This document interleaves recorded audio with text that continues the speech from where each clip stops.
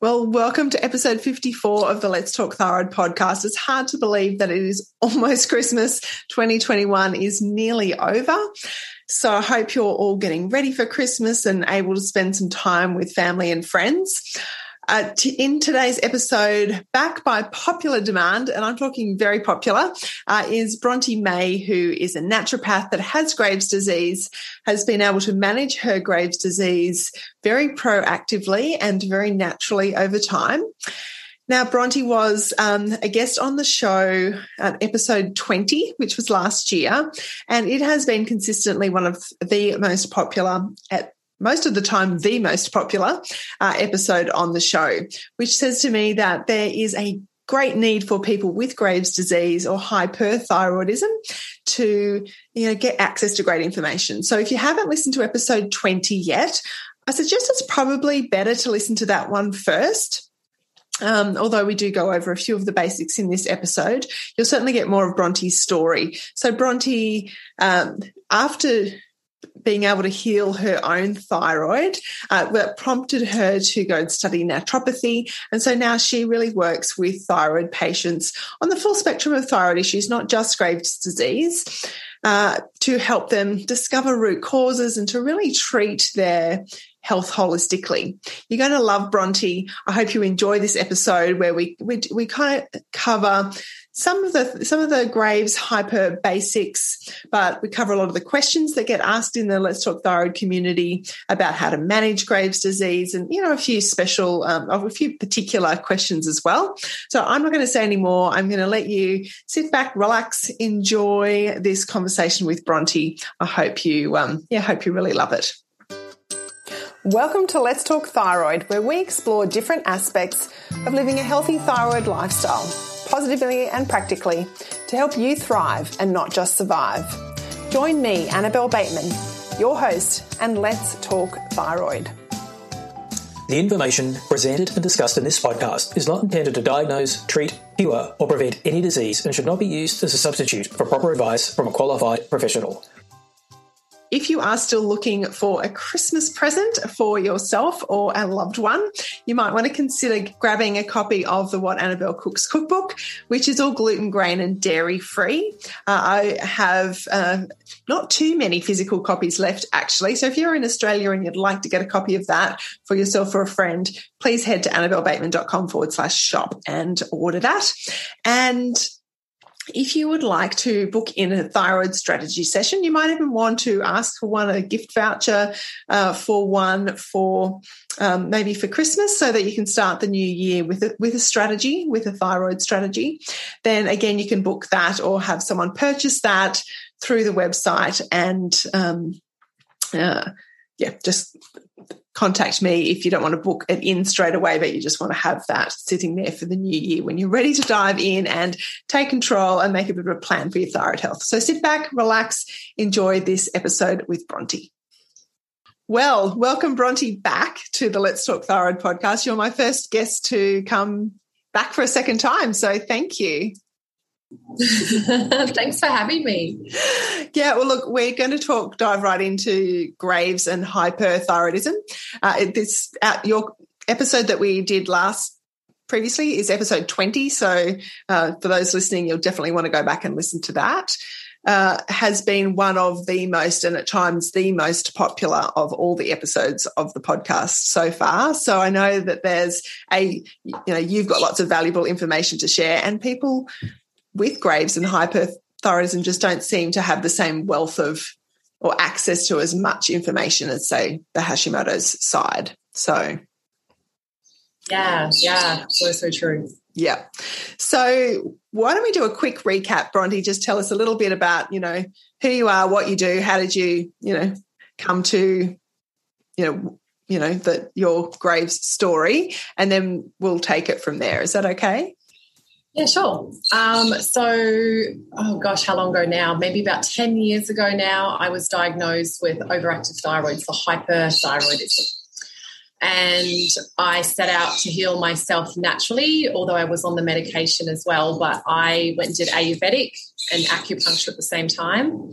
And then when I started to wean off the medication from the support from Ayurvedic, I moved over to Chinese med. So I was taking Chinese herbs.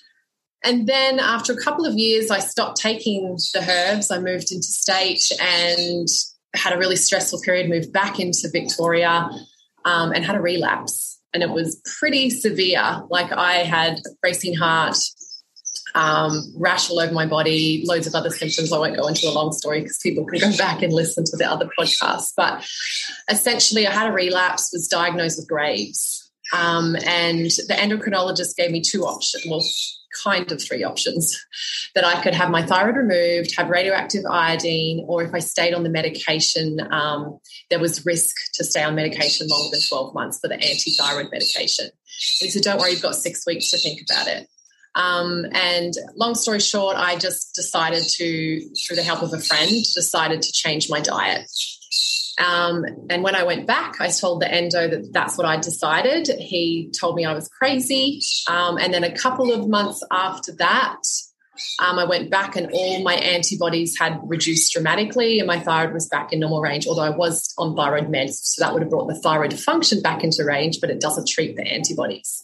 So just changing the diet reduced that. And I was like, wow. And my endo was like, nah, that was just lucky. Like there's no scientific research that it's from your diet. But I just kept on my path of trying to unravel, okay, is it just diet? I went and saw lots of different naturopaths and then just discovered that I had a real passion for health and I wanted to help other people to heal as well because I thought, well, if this endocrinologist isn't even interested to hear about what I'm doing and it wasn't even an option, they're just like, okay, it's like operation or blowing it up or medication. I was like, okay, there's got to be more to it. So I wanted to teach people about that. So I set out to study to be a naturopath and here I am helping other women and giving them hope and solutions. Absolutely. Yeah. And because so we are meant to work in harmony with the body, with nature. We're not really separate. So it doesn't make sense to just go in on one angle to treat the conditions. Yeah. We're a whole person, aren't we? So needs that holistic approach.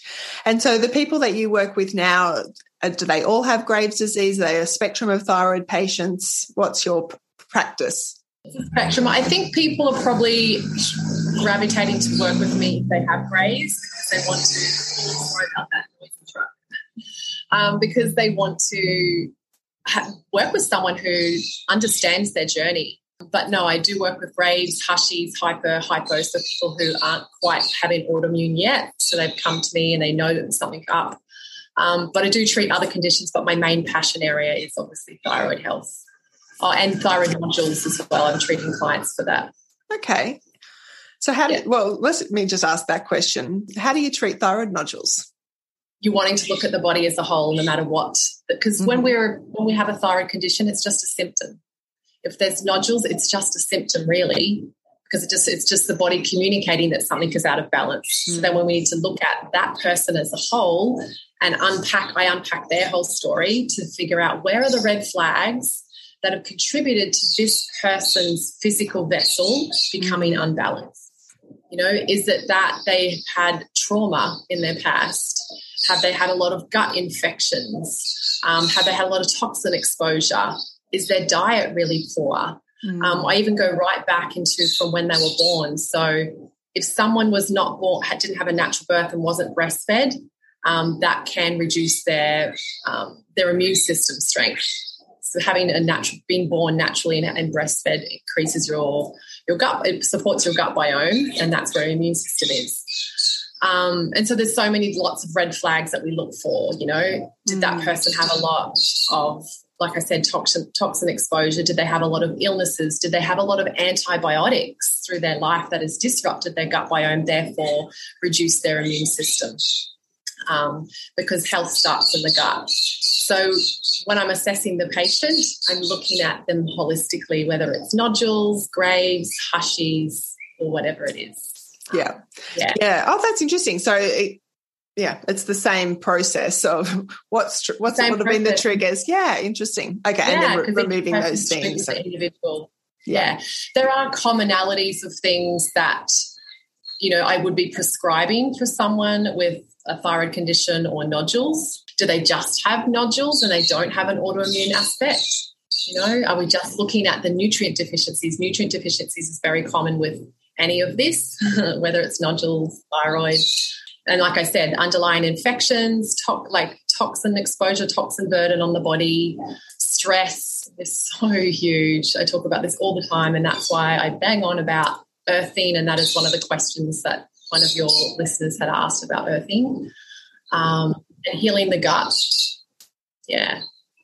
And so I try to do that mainly through changing lifestyle and using food as medicine. But obviously, I do use herbal meds as well, and I do use supplements to get people back on track quicker, but teaching them about food. How can you do this with food after we've done the bulk of the healing? Bronte, can I ask about blood tests and maybe being diagnosed for Graves? What's the story with blood tests? What do people ask for? What's the go with that? So blood tests depends on what should people ask for or what do they ask for? What do doctors ask for? You can answer that, yeah, okay. What should people ask their doctor to get? Yeah, so the mainstream medical model is they are generally just looking at TSH and sometimes TSH and T4. A lot of doctors, even when my clients have been diagnosed with a thyroid condition, are generally just looking at those things. And so I often get my clients come to me and they just present TSH and T4, and I'm like, that's like reading one page of a book and thinking you know what the whole novel's about, and you don't. So what they should be asking for is the TSH, T4 and T3. So this is the thyroid function test, and you'll see it on the pathology form as TFT. But sometimes when you go and have your blood taken and the sample gets sent off to the lab, if the TSH is in normal range, what they deem to be normal range. So let's talk about normal range before I move on. What is deemed normal range in mainstream medical model is the averages of all of the tests that have gone through that lab. Now, the thing is that when we average all of those tests that have gone through there, most of the people who are getting their blood tested are not deemed healthy. They're not in optimal range, right? So there's a difference between in the medical model range and then there's optimal range is what we as functional practitioners look at. So, so if the TSH is within their range, then oftentimes they won't go ahead and test the T4 and T3, or they might just do the T4 and leave out the T3 because that's the system that they need to follow. And so it is frustrating because oftentimes my client, even myself, have had to go back to go and have blood taken again to try and get the T3 and T4. So that's the thyroid function. Then we often like to look at reverse T3 as well. So sometimes when somebody is in, we can look at it if you're overactive or underactive, but for some people who are underactive, it's caused by stress and inflammation in the body. The body will shunt off the T4 into reverse T3 but not convert it into T3. So they might have a lot of T4 or maybe they don't have enough either way, but it's getting shunted off into reverse T3. And this happens, like I said, when there's inflammation and high stress, which is why managing stress is important. Then the other factors we're looking at is the antibodies. Now, this is the thing that doctors don't generally test the antibodies unless the TSH goes out of range. Then they'll go and test the T3, T4, and then go, oh, okay, something's going on here. And then they might look at the antibodies. So it's a bit of a process, and that in that time that person could have been healing. And the antibodies often, not all times, they go out of range and they're present, I should say, before the thyroid goes out of balance. So what we should be doing is looking at the antibodies first.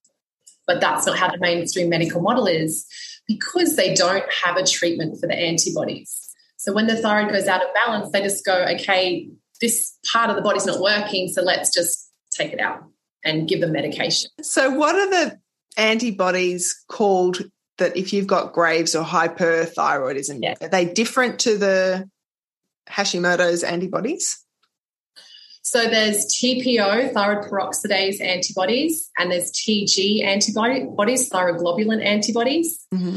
And these are present in Hushies and Graves. And then there is thyroid stimulating immunoglobulin, the TSI. That's more prominent in Graves. Mm-hmm. Or there is TRAB antibodies as well, TSH receptor antibodies. It's the same thing as TRAB. It's like the nickname is TRAB. Okay. So that's probably more present in Graves as well. So if the person has Graves, it's a good idea to either test the TSI or the TRAB, one or the other. You don't need to do both. Okay. Yeah. I like to look at TSI, but a lot of my clients present the TRAB, and that's fine. But you want to keep an eye on that because you want to make sure that those antibodies are coming down with whatever treatment that you're doing to reverse your condition. But we also want to look at the TPO antibodies and the TG antibodies as well. But if it's Hushies, generally we're just looking at the TG and the TPO antibodies. Yeah. Yes. Okay. You want to be asking for all of those. So that's just to do with the thyroid. Mm-hmm. Then I want to go and look at thyroid cofactors as well. So we want to look at the zinc, iron, selenium, iodine as well. So without testing that, and I've had doctors say to me, well, I don't really know how to interpret that test. I said, it's fine. Could you please run it because I can interpret it. Yeah, so that's looking for those nutritional deficiencies. And would vitamin D be in that category as well? Yes, I look at vitamin D. It's very important for healing, especially when there's an autoimmune aspect, but most people are deficient. So on vitamin D, the range, remember I spoke about the lab ranges, mm-hmm. It's from 50 nmol per litre, nanomoles per litre, I think it is. So, yeah, that's deficient. That's not optimal range. So we want it over 100 is where it should be. So if someone has even got 75, that's still considered deficient. I mean, it's not greatly deficient, but I've had clients come to me that are like 45 and I'm like, whoa, yeah, we need to get vitamin D up. Let's talk a little bit about that though, because that is very important for overall health, not just thyroid. So whoever listens into this and they can relate it to any of their family members. We have been made afraid of the sun, you know, and yes, you know, like people like me, I'm quite white, I can burn very easily. But if you just go out for 5-10 minutes near the middle of the day, just to get that UV exposure to be able to create vitamin D. So vitamin D is actually a hormone. So when we get exposed to the sun, it goes through a process to create vitamin D. Yeah. So it's important. Or if you don't want to go out in the middle of the day or you can't, because I would just go sit out on my lunch break. Just go out a little bit in the morning and in the afternoon, but you might need more time for that sun exposure. But the darker your skin, the more time you need. So someone like you or I, 5-10 minutes might be enough. But if we had darker, beautiful skin, then we would need more time, 20-30 minutes perhaps. Yeah, but you can break that up. Yeah, and it is, I know, because my doctor's given me that advice in the past, 5 to 10 minutes in the middle of the day when everyone says you shouldn't be out in the sun, you should be out in the sun with as much skin exposed, particularly fatty parts of your body. So I always say, you know, lift your shirt up, get your, you know, tummy, my tummy's got a fair amount of fat stores in there. Is that what you would say too, if you can expose as much skin to the sun, very short periods of time? Yes. But people who are in, like for Australia, the more southern states where they don't get as much sunlight and it's not as strong, and in the winter time, I always say to expose your forearms because that's where you're going to be able to get more of the UV to produce vitamin D. Oh, that's interesting. Just roll up your sleeves and put your forearms out. Yeah. Yeah. Oh, well, that's good. I hadn't heard that. That's practical, isn't it, too? If you're in the middle of Melbourne or something, I suppose you're probably not going to want to strip off in the middle of winter. Not for up here in Queensland. Yeah, up here it's like I've got half my clothes off anyway. It's too hot. We don't get that. Okay, that's really helpful because, I know vitamin D is super important.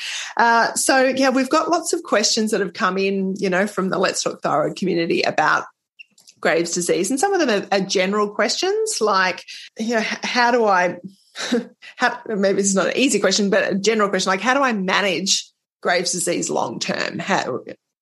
So how would you, just in general terms, like how would you see that the management of Graves' disease long term? Yes, so there is a process to heal, and it can feel quite strict or restrictive for some, and that comes back to mindset, which is what I coach my clients through. Mm-hmm. But essentially what I teach my clients is this is lifestyle change. It's not going to be as restrictive as that first 3 months of healing, 3 to 4 months. You can start to loosen it a little bit, but there needs to be consistency across all of your foundations of health. Yeah. Mm-hmm. So your main, I think may have spoken about this in the last podcast, is your main foundations of health is like, if you think of it like a legs of the chair. So there is your sleep, your nutrition, your movement, and your stress management. There is also the other aspect of the emotional side and healing suppressed traumas and things like that. Relationship with self and others, relationship with something greater than self, whatever your belief system is. So that is like the other aspects. But the 4 main pillars are those 4 that I mentioned. So the sleep, nutrition, movement, and stress management. So you want to be really consistent in managing those areas. So you'll notice, and I have noticed in my own healing, that when I drop the ball on one of those, I can notice changes in my health, or I will see it in my lab results. Yeah, so that's the main things. And so then obviously upon that healing journey, like I said, everybody's red flags are different. We're just going to label them red flags. So whatever your nurture spots are. So was it, there's, a higher exposure to toxins? Did you grow up on a farm where there was crop spraying and you were exposed to toxins all the time? Did you grow up when you didn't have very great nutrition? Were you always eating takeout? Did you have a lot of antibiotics that we need to work on gut health? So it is case by case.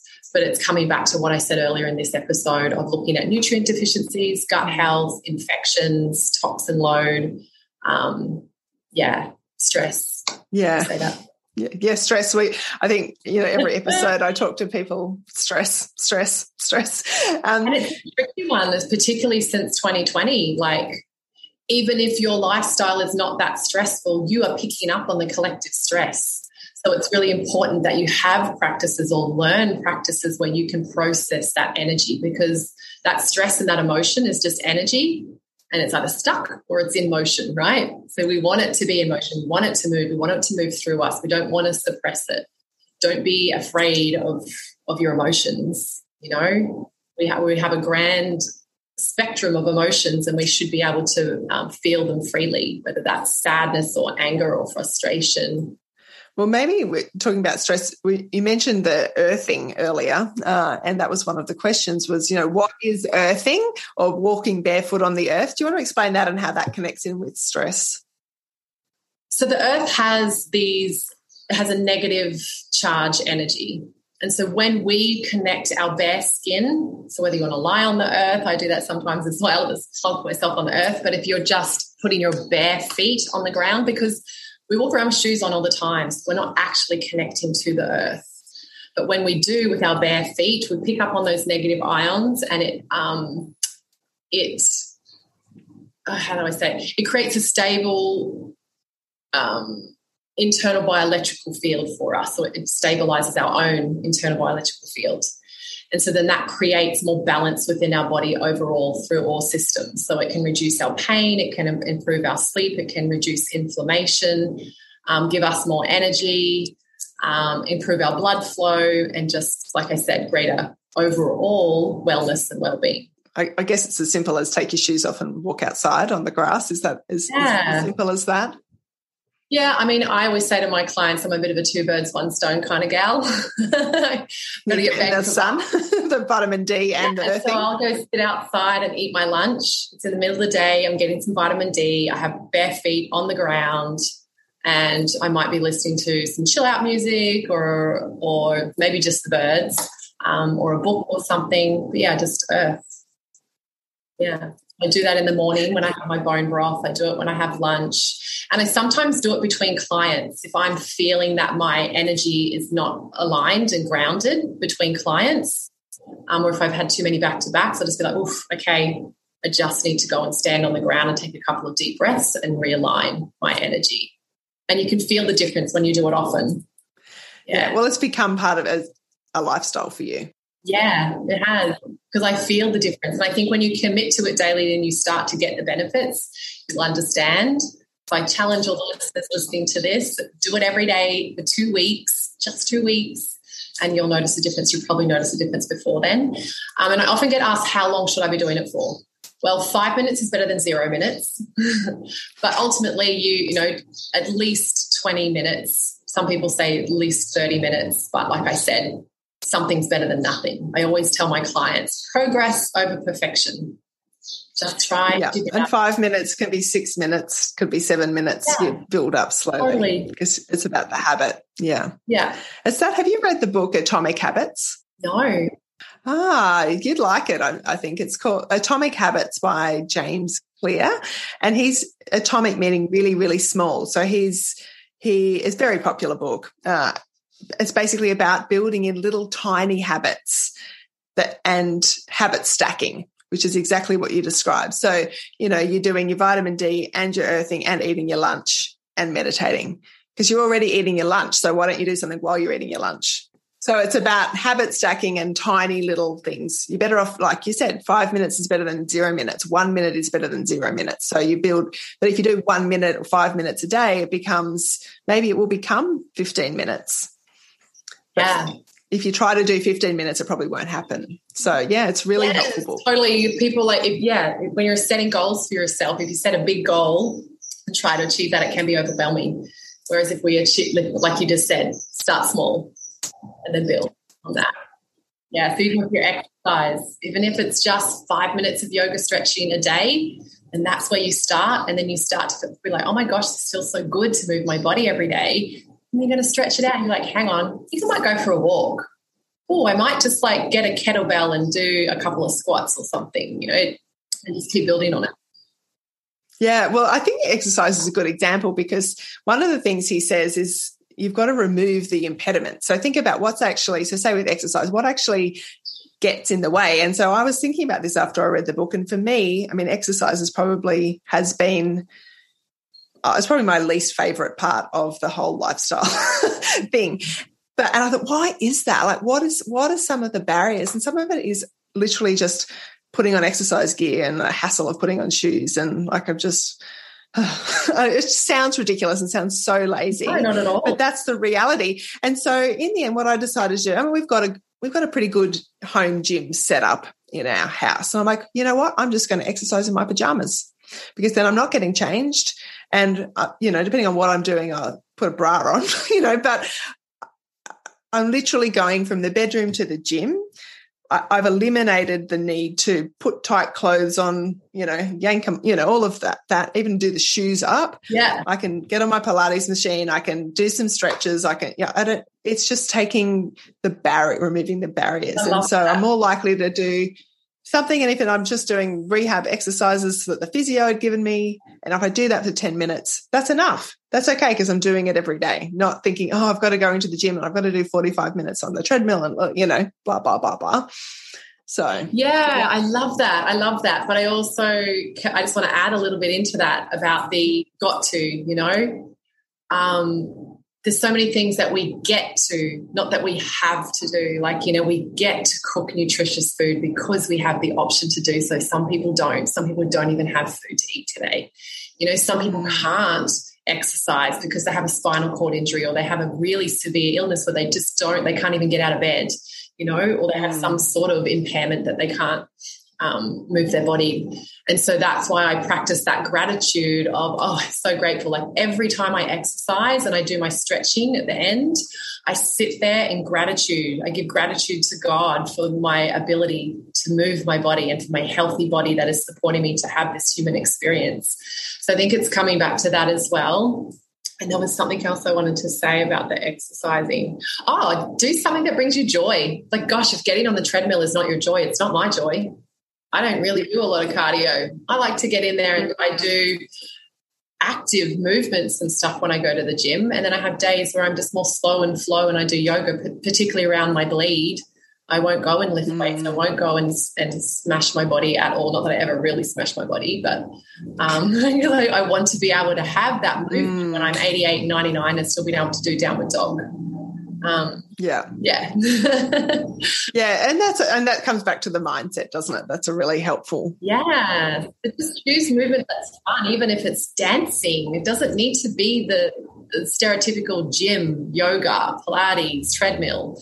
If it's just dance, chuck on some tunes and move your body and just be embodied and have fun with the movement, I think.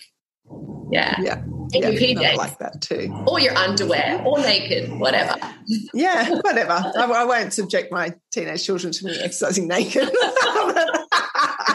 Your pajamas is like, that's okay. That's the barrier. The barrier of getting changed is gone. So that's all good. That's not a pretty picture. Bronte, one of the other common questions that people ask is, from a dietary perspective, like, is there a best hypothyroid Graves diet? What should people be eating or not eating in general terms? I think in general terms, if you don't have the autoimmune aspect, I would absolutely, no ifs, no buts, no maybes, no matter where you are on the spectrum with your health, no gluten, no dairy. It needs to go. It causes too much inflammation and it can lead to leaky gut. Even if you are not celiac. So gluten causes inflammation in anybody's body, whether you are celiac or not. So I think anybody who removes it and commits to it and just doesn't do like, oh, yeah, for the most part, it's either you're in or you're out, the light's on or the light's off. There isn't an in-between. So I think if you commit to it and just commit for the 2 weeks and see how you feel and see the changes, that's very important. But with regards to the autoimmune aspect, you definitely want to be in some form of anti-inflammatory diet.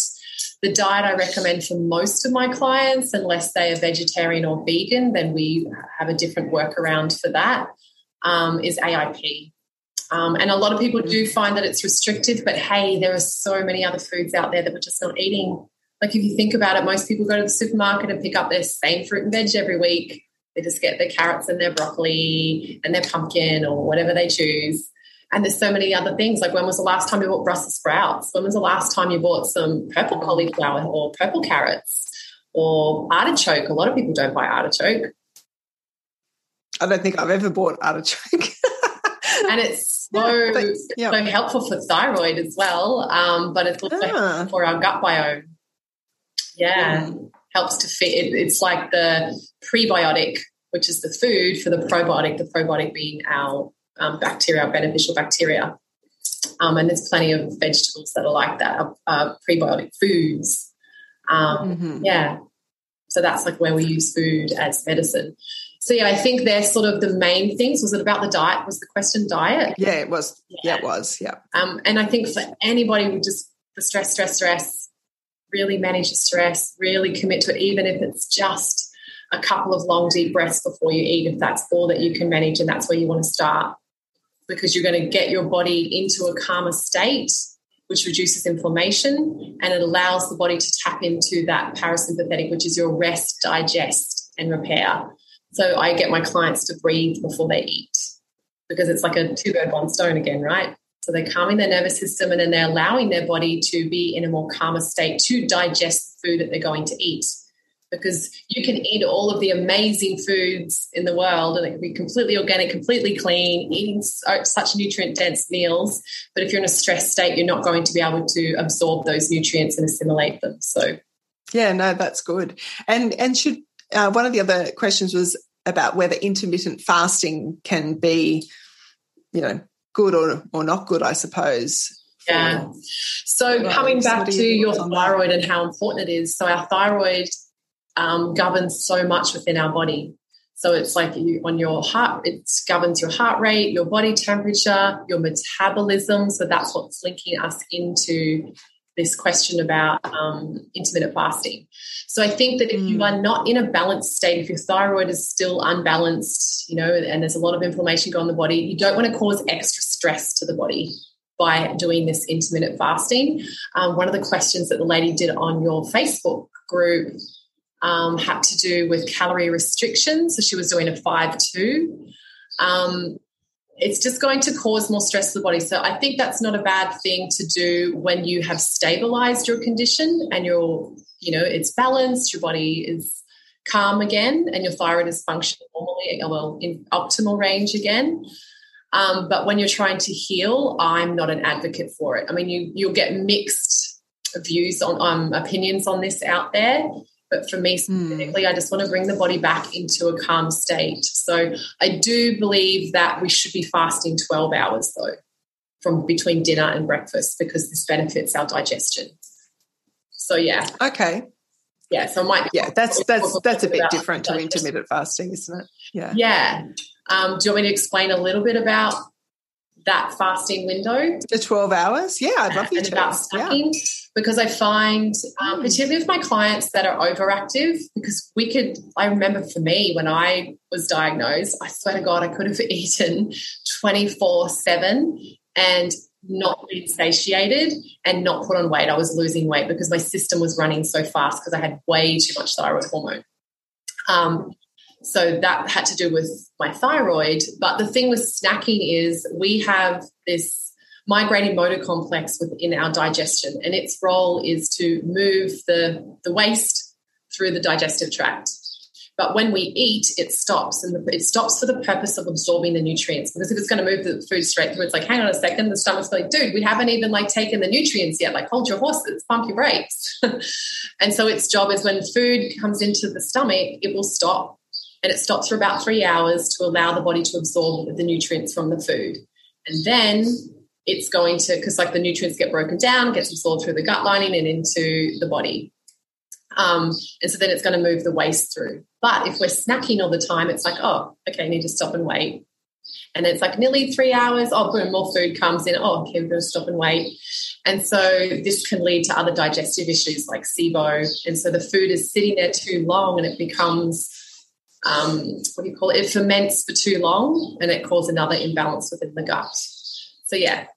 And then there's the other aspects of if you're eating too close to bed, your body's going to be digesting food while you sleep. When you sleep, you want your body to be resting and repairing, not working its butt off trying to digest a huge meal that you had and the snack that you had after it, So I think you'll get more benefit as well just having that 12-hour window. And then once you've stabilized your thyroid, then go from there. So eat nutrient-dense meals, eat your dinner at 7, and then don't eat until 7. I think that's probably the best. Yeah, no, that's really helpful. I think that's good. Let me just check some of the other questions. I think we've certainly covered a lot of the general questions that people tend to ask. There was a question about thyroid medication and immune system. Okay. I'll just touch on that. So how does that, Yeah, so when we have overactive thyroid, in many cases the person can have lowered white blood cell count. So that can be, we need that to be able to fight infection, right? So if it's lowered, then we are more susceptible to getting other infections because we don't have a sufficient amount of white blood cells.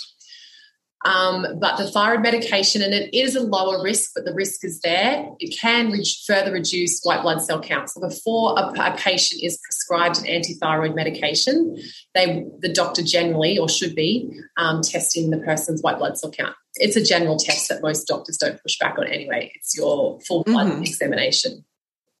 So that's the thyroid medication. So yes, it can, and that can be the long-term risk factor of being on anti-thyroid medications for a long period of time. When my endo said, okay, you've got these two options, and I said, well, what happens if I stay on the thyroid medication? He goes, well, it's kind of an option, but you've got to understand the risk. It can affect your white blood cell count, which can increase your risk of infections and cancer. Because it's suppressing your immune system, or it's not. It's lowering your immune system. Yeah. Okay. So that's why treating root cause is the whole key to all of this. I think there was another question in there about relapse when there's partial partial thyroidectomy. Yes, there is a risk factor of someone then going underactive. And I think for me as a holistic practitioner, as a naturopath looking at this, it's because if generally the patient is going to get the thyroidectomy, partial thyroidectomy, some cases it's because of cancer, but let's say in the case that it's not, they're not treating all of the other aspects of their health. They're not treating root cause. They're believing their doctor that this is the answer to treat because that's the model that they've gone to, and they've gone to the mainstream model to get treatment because that's how most people believe that they should do, right? Which is fine, that everybody has their own decision. but you want to be treating the root cause. So just removing the thyroid is not removing the root cause to why the thyroid's out of balance. It comes back to this is a symptom.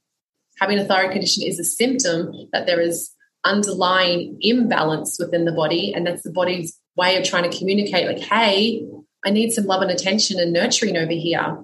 There's something out of balance, I need some help. I need some repair. So yes. I did a little bit of research to look at stats for that particular question, and it was just a bit of a range.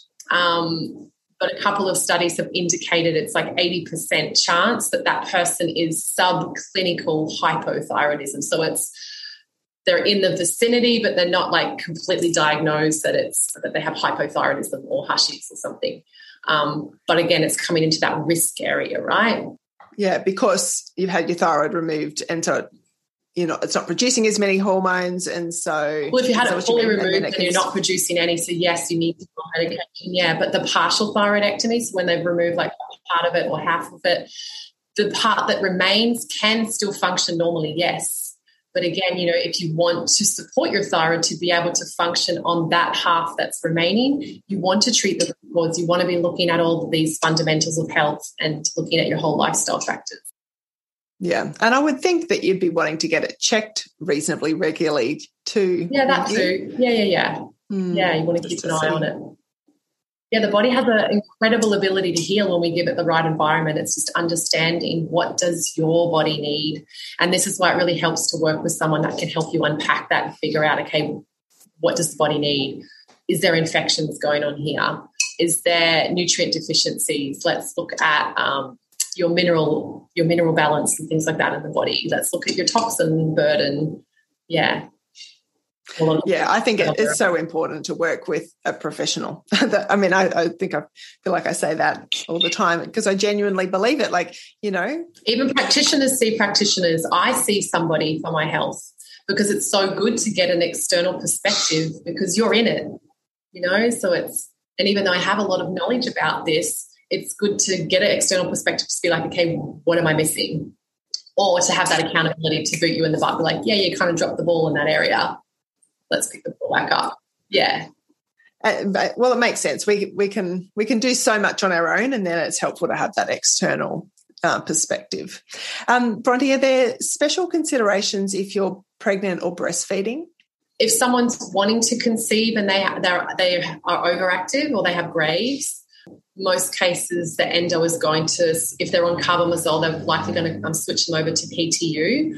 What I have found, though, with my clients that are on PTU, not all of them, so this is not always the case, but I have noticed that they have had lowered liver function.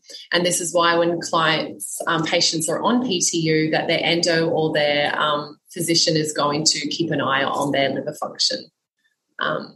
And obviously the other carbamazole, and any antithyroid, they're going to be checking the white blood cells as well. But so then with treating it, how can you treat it when you're going through that journey? Like you've already fallen pregnant or you're breastfeeding. Yeah, there's a lot of the herbs that we would, as a naturopath, that we would be prescribing, but we can't when somebody is breastfeeding or pregnant unless the child, I've got clients who are breastfeeding and their baby was like 2 years old. So it's not as risky then. So what I do with those clients is I can drop dose so they won't have the full dose of 7.5 mils twice a day of a herbal tincture. I might just do it as a drop dose throughout the day, so much lower doses regularly throughout the day. So it has less impact on the breast milk. But again, you're coming back to your foundations of health. It always comes back to your foundations of health. Like, it is lifestyle. When the body is out of balance, it comes back to what is the person doing in their lifestyle and their day-to-day, because it matters. It really does matter. I just did a post on that this week. A lot of endos and doctors are like, oh, yeah, you can change your diet, but it's not going to do anything. But it does. You've got to better believe that what we put in our body, what we put on our body makes a huge difference. What we do every day, how we think, like I ask my clients, how do you feel about your health? Like, if you could vocalize that about your health, what is it? How do you feel about it? And a lot of people are like, oh, it's frustrating and it could be better, rah, rah, rah. And I'm like, okay, if your best friend spoke about you like that, oh, yeah, Sarah could be better. She's not that great. Like, she's kind of frustrating. you'd be like, you probably reassess whether you want to be friends with her or have to sit down and have a hard conversation. So I think if we show up lovingly for our body and be like encouraging, like for it to do its best work. Like when people encourage us and see our positive aspects of ourselves, we shine better. We stand up taller. We show up as our best self when we're around that person who sees our qualities. So how can we do that with ourselves, with our body? So that's a big aspect of it as well. But with the breastfeeding and pregnancy, you can have a tea. You could easily have a tea, lemon balm. So the motherwort and bugleweed are herbs that we prescribe for overactive thyroid, but it's not. It's contraindicated for pregnancy and breastfeeding. But then we can use lemon balm, and you could just, you have access to go and buy lemon balm tea. Yeah, I mean, it's not going to be therapeutic doses, but it's still going to help support you somewhat. What about I don't know if you know this, but with Melissa essential oil, because that comes from lemon balm, would that help? Could you use that? Yeah, I'm not an aromatherapist. I guess they could probably put it on the soles of their feet because that's what you can do for children, so that would be safe. Yeah, you could get it into the... Yeah, I don't know. It just made me think lemon balm, I think. It's an expensive one, though. It's very expensive. It is very expensive. Good, so, yeah, your lemon balm tea. Well, actually, there was a stage where I grew lemon balm because it's like it's a mint in the mint family, and just put the lemon balm leaves in hot water as a tea. Yeah, my hairdresser's done that before as well. She offered me tea and she said, "Oh, fresh lemon balm." I was like, awesome. Yeah, nice. Yeah. And look, I think coming back to that pregnant breastfeeding, it just highlights the importance of, particularly if you're pregnant or breastfeeding or wanting to fall pregnant, that you're working in with, a practitioner who knows exactly how to help you manage that. It's not something that you should be just doing if it wasn't like on your own surprise pregnancy and you're actually planning, I think it really pays to invest in working with a holistic practitioner to try and bring some balance back into your body and reset so that you are in the most optimal health that you can be when you conceive, because you want to conceive having strong, healthy genetics as well to procreate a new human, right? But you also want to be in optimal health to move through that journey, because it can put extra stress on the body, especially when they're getting to full term and they're not sleeping as well. But then when baby comes, most mothers you never sleep. Exactly. And then that can then trigger, because many women who then go through pregnancy, oftentimes they're getting a thyroid condition after pregnancy because the body will prioritize the nutrients for the baby, because that's there's just a priority within the body. You're not priority when there's a baby growing inside of you. So the nutrients go there. And then when the baby's born, again, the priority is the nutrients to create the breast milk as well. So then the mother's underslept. Most of the nutrients is going for the breast milk production and for the baby. And then the mother can become nutrient deficient. So it's so important to be on top of your nutrients and having nutrient-dense meals and food prepping and stuff when you're on that journey, which I know is easier said than done, but, hey, delegate. Yeah, that's right. Outsource. Yeah, that's a different conversation. That is a totally different conversation. We actually should do a podcast on that about thyroid personality types. That would be super interesting. Yeah. I've done a podcast on that. Have you? I must go and check it out. Yeah. Go check it out. Want to know what you think. Yeah, just about 3 or 4 episodes ago. Yeah. So it was just me with my thoughts around the thyroid personality. And I've got a section of it in my book that I'm writing too. So, but yeah, I'd love to know what you think. It's fun. Yeah, I love what you're doing. So many women are benefiting from this information that you're disseminating and through your own journey. I just love connecting with, with people like you all around the world. It's I feel very privileged to be, able to connect with people and provide a vehicle, I suppose, to share that information. And that might be a nice way to wrap up, because we could keep talking for ages, but I think we've covered most of the questions. So how should people connect with you? How can people work with you if they want to work with you and get more of personalised Bronte thyroid care? Yeah. So I'm mainly on Instagram. I do shoot those posts through to Facebook, but I'm not very active on Facebook. So you'll find me on Instagram. It's Bronte. Oh, what is my handle? BronteMay.naturopath. Yeah, that's my handle. And then from there, you'll be able to go into my profile to find my website. The website is bronte-may.com. Yeah. Yep. And you do run a reset program. Do you want to talk about that? Yeah, so it's 12 weeks and we dive into all of this. So, the first consult is like unpacking your whole health history and then figuring out where the red flags are, so your nurture spots of where we need to go in and heal. We talk all about food as medicine. So I really love that aspect because I think it empowers people to know what they can do within their own home and using food as medicine and not end up relying upon me, because the whole thing is I want to educate people, teach a man to fish kind of thing. We go into low tox living, we go into mindset, and we can go into the emotional healing aspect as well because I do EFT as well. I've done the NLP coaching. I don't use a lot of NLP practices with my clients. It's probably more the awareness of how they speak and coaching around mindset using that, but I don't use a lot of the tools. But I love the EFT. It's super powerful. Yeah, and so I give my clients mindset exercises to do each week as well. So they go away and do a little bit of self-inquiry so that it's more of a complete holistic approach, because if the mindset's not right, this is the driver of the vehicle, being the body, you're not going to get to your goal, the destination of your goal. So, that's sort of what it is for 12 weeks. We catch up weekly and there's email support between sessions so that the person feels supported through the journey, because there's a lot of things that we do change and you're learning a lot and it can feel overwhelming in the first couple of weeks. But then towards the end of the program, people are like, oh, okay, yes, it starts to make sense. Yeah, you got to trust that process. And that's suitable for the spectrum of thyroid issues, Bronte? Yep. So overactive, underactive, Graves, Hushies, nodules. Yeah.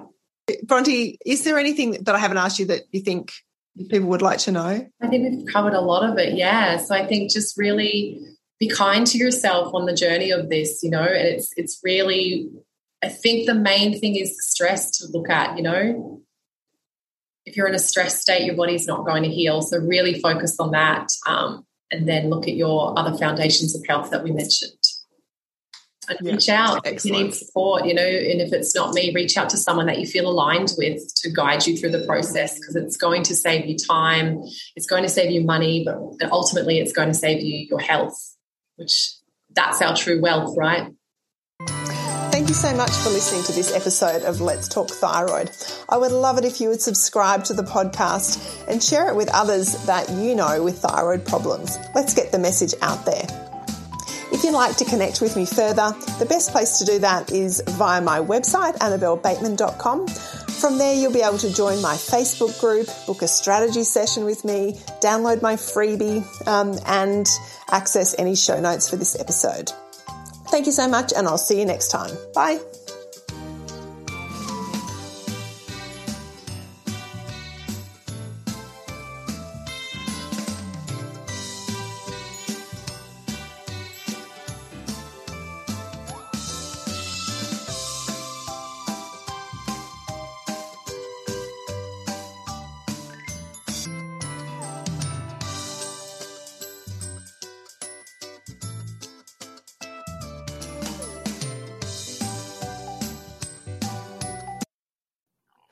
Have you read Let's Talk Thyroid yet? That is the book that I put out last year. It is all about positive and practical thyroid help for the new thyroid patient, or for the thyroid patient that is new to the idea that there's anything other than taking your medication that you can do for your thyroid health. Grab your copy from Amazon or from my website, letstalkthyroid.com, or grab a copy for a friend who is struggling with their thyroid health and just needs some really accessible, bite-sized, practical and positive information that's going to give you hope for your thyroid future.